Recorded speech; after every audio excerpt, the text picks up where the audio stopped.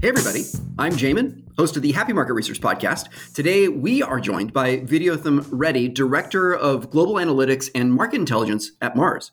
Mars is an American family-owned multinational manufacturer of some of the world's most iconic products, also some of my favorites, including M&M's, Snickers, Orbitz, Extra, and Skittles. Prior to joining Mars, Vidyatham served as an insights lead at AT&T, Nielsen, and General Mills. This podcast is being done in conjunction with MRMW's North American event in Atlanta, which is being held on June 15th and 16th. Every year, MRMW brings together forward-thinking clients, innovative agencies, and technology disruptors to discuss the latest trends and innovations that are driving our industry forward. The theme of this year's event is inspiration, innovation, and insights. As in past years, I'll be chairing the entire event, and I hope to see you there. It would be great to get some FaceTime and maybe even some cocktails. Vidyatham, welcome to the Happy Market Research Podcast. Hey, thanks, Jamin. Really appreciate it. Glad to be here. The Michigan State University's Master of Science in Marketing Research program delivers the #1 ranked Insights and Analytics degree in 3 formats: full-time on campus, full-time online, and part-time online. New for 2022, if you can't commit to their full degree program, simply begin with one of their 3 course certifications: Insights Design or Insights Analysis. In addition to the certification, all the courses you complete will build towards your graduation.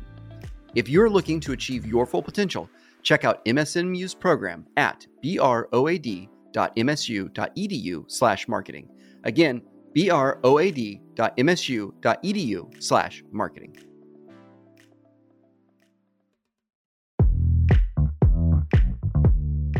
HubUX is a research operations platform for private panel management, qualitative automation, including video audition questions, and surveys. For a limited time, user seats are free. If you'd like to learn more or create your own account, visit hubux.com. It's an honor to have you on. You and I were able to touch base briefly in Philadelphia. I am super excited about being able to attend your talk. The title of your talk in Atlanta is Observational Research in Action, A/B Testing as the Gold Standard of Learning. What can attendees expect to learn from your talk? Well, I think the title pretty much gives it away, right, Jamin? We were looking for the right words and, make it really kind of, sexy, if you may, but eventually settled on kind of, spelling out what the talk was going to be about. Really, I think what attendees should expect to learn from the talk is an understanding of how to leverage ecosystems, especially ecosystems where you can tie first-party data with kind of, sales data. The whole idea here is that, as consumers observe content, then how we can observe them, in how that content influences their purchase decisions, right? That's the whole idea here. And it's kind of the gold standard of market research, pretty much. If you think of the old school way of doing it, right? You would observe behavioral research was where the money was at. And this actually takes it to the next level. So I think what attendees can expect to learn is how that still is super important, is at the core of robust learning and understanding consumer behavior, and probably more importantly, how we at Mars have actually leveraged it pretty effectively in one of our key markets. It's interesting that you're drawing that connection to sort of the origin of market research. Ethnography, of course, being a cornerstone discipline in consumer insights even today. One of the things that digital enables is ethnography at scale, which is quite literally unprecedented. And of course, the problem with that is that observational data is not well formed, which means that it's hard for an insights professional to be able to take it, structure it in a way that can be analyzed, and then, turn it into something that is connected to the self-reported data. Yeah. My question is how do you solve that problem? When you think of the challenges facing us when we got into the whole digital space, and you've defined all of them, right? It's the whole kind of questions around the integrity or the sanitization, if you may, of the information that we're looking at. Now, one thing I'll tell you about the digital age is that the amount of information we have is amazing. The kind of information, the granularity, the quality of it, if you may. But the other thing also, I think, is that just because it's digital doesn't mean that all of it is useful. You know what I mean? So, like in the old days, we would not look at any data. We would look at specific things that really we thought had the significant signals in them.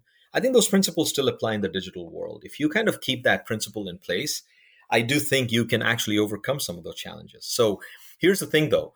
In the digital age, the amount of information you can collect is unprecedented and it's unlimited.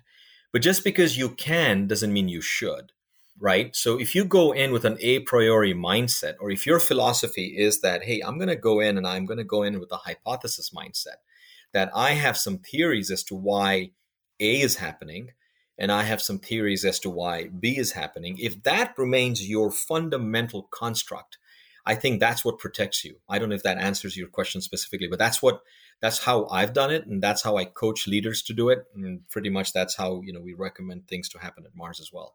Yeah, I mean, if I understand the framework, it's basically be hypotheses oriented. In other words, enter your research with a very clear hypothesis of what your belief is, and then your test strategy against that, and then taking it to the next step. It's almost like you're writing the report ahead of time, which then informs what questions you need to make sure that you're answering, which gives you obviously the data points needed. Right. Now, I know this probably makes a lot of people squirm, especially in kind of today's popular press, if you may. Like, oh my God, what do you mean I have to go in with write the deck first, right? What you just said. Here's the thing, though. You don't give that job of writing the deck first to anybody, right? You give it to the subject matter experts. You know what I mean? People who have honed their craft, who have sharpened their craft, in the space, and those who really truly understand consumer behavior, the insides and the outsides of it, they can absolutely go in, rest assured, with the task of writing the deck. This is what a good analyst does, right? A good analyst basically says, hey, based on the information I have, here's what I think is going to happen. But they don't just then put that position out there and exit. They stay with the question, they stay with the answer to say, was my prediction or was my forecast correct? And if it was correct, great, let's do more of it. If it wasn't, then a great analyst would say, what was the gap? Why did that gap happen? And can we learn from it? So you still have to go through that process. You know what I mean? Yeah. And that process would still be the same no matter what the data source is. But yeah, I think writing the deck, as long as the people who are writing the deck or who are tasked with writing the deck come from deep experience and expertise, then you're comfortable writing the deck before you actually go in and commission research. It's almost like going out there and boiling the ocean, right? Because you can't. And the idea is that you don't go and boil the ocean. You basically start in a general space and area that you think you have chances of most success, right? That's the whole idea, right? Correct? It's the same thing here as well. Just because you have larger machines and faster machines, well, guess what? The data conundrum has actually geometrically exploded, that it doesn't matter how much computing power you have. If you don't have a hypothesis mindset, you'll drown in it eventually.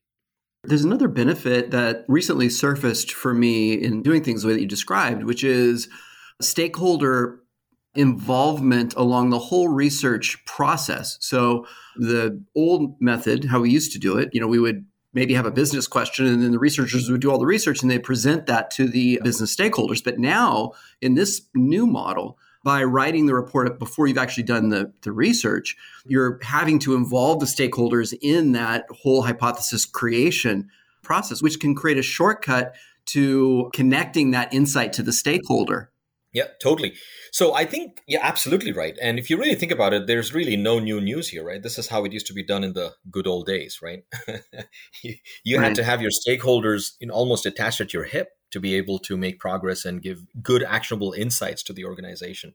Here's the other thing to watch out for. I completely understand and buy into the philosophy of saying, there are some of those patterns that you wouldn't have seen or observed. So you need to almost have like a objective eye looking at the information to pop to the top what are potential patterns that you wouldn't have necessarily seen if you didn't go through those processes, right? Whether it's due to biases, due to not having the full information. I totally buy into that philosophy. But even when those first ideas are kind of popping up, or if you let a system to identify the patterns and pop them up, I would still say that you have to have a hypothesis before you start going and looking at those patterns, because then you can get inundated by the patterns themselves and really have no way of understanding if that pattern will frankly drive my top line or not. Does that make sense, what I'm saying? Yeah. So media creation, for example, automating, effective media is all the rage these days. I'm sure you've heard about this too, right? That we are dreaming the big dreams of the day when we can create, effective content without humans being involved. Right, that's the promised land, and I think it's a great vision and ambition to have. I think it's fantastic, But I honestly think that you can look at effective media creation and you can have a million pieces of copy, right? But if you didn't understand which pieces of copy actually are driving your penetration and which pieces of copy are driving your buy rates, I would say you'd waste a lot of time throwing effective, quote unquote, effective content out there unless you actually establish that hypothesis up front. Does that make sense? Yeah, that's super interesting. And it's funny because in a lot of ways, at least what I'm kind of taking away is there's a qualitative assessment that's taking place along with the quantitative view inside of the data. That's right. That's right. And I think both those are inseparable, to be honest. Yeah. I don't know how you could get to any insight by, somehow saying that the behavioral is all you need to look at. You need to understand why the behaviors are happening, right? It's the antecedents. And this is not new news. This is something that, our colleagues in the education sector have been using for decades. It's like, what are the antecedent behaviors? And unless you understand the antecedents, you can never understand how to influence the behavior. I have one last question for you. What is your personal motto? So my personal motto is curiosity. I've lived by it. I've grown by it. I've observed people around me who've been super successful at what they do, demonstrate it and role model it. And I believe that curiosity is the bedrock of leadership and growth. Vidyotham, it has been an honor having you on the podcast. Thank you for joining me on the Happy Market Research podcast today. Thank you very much. Everybody else, I hope you found some value here. And I also hope you will join both of us at this year's MRMW event in Atlanta on June 15th and 16th. Have a great rest of your day.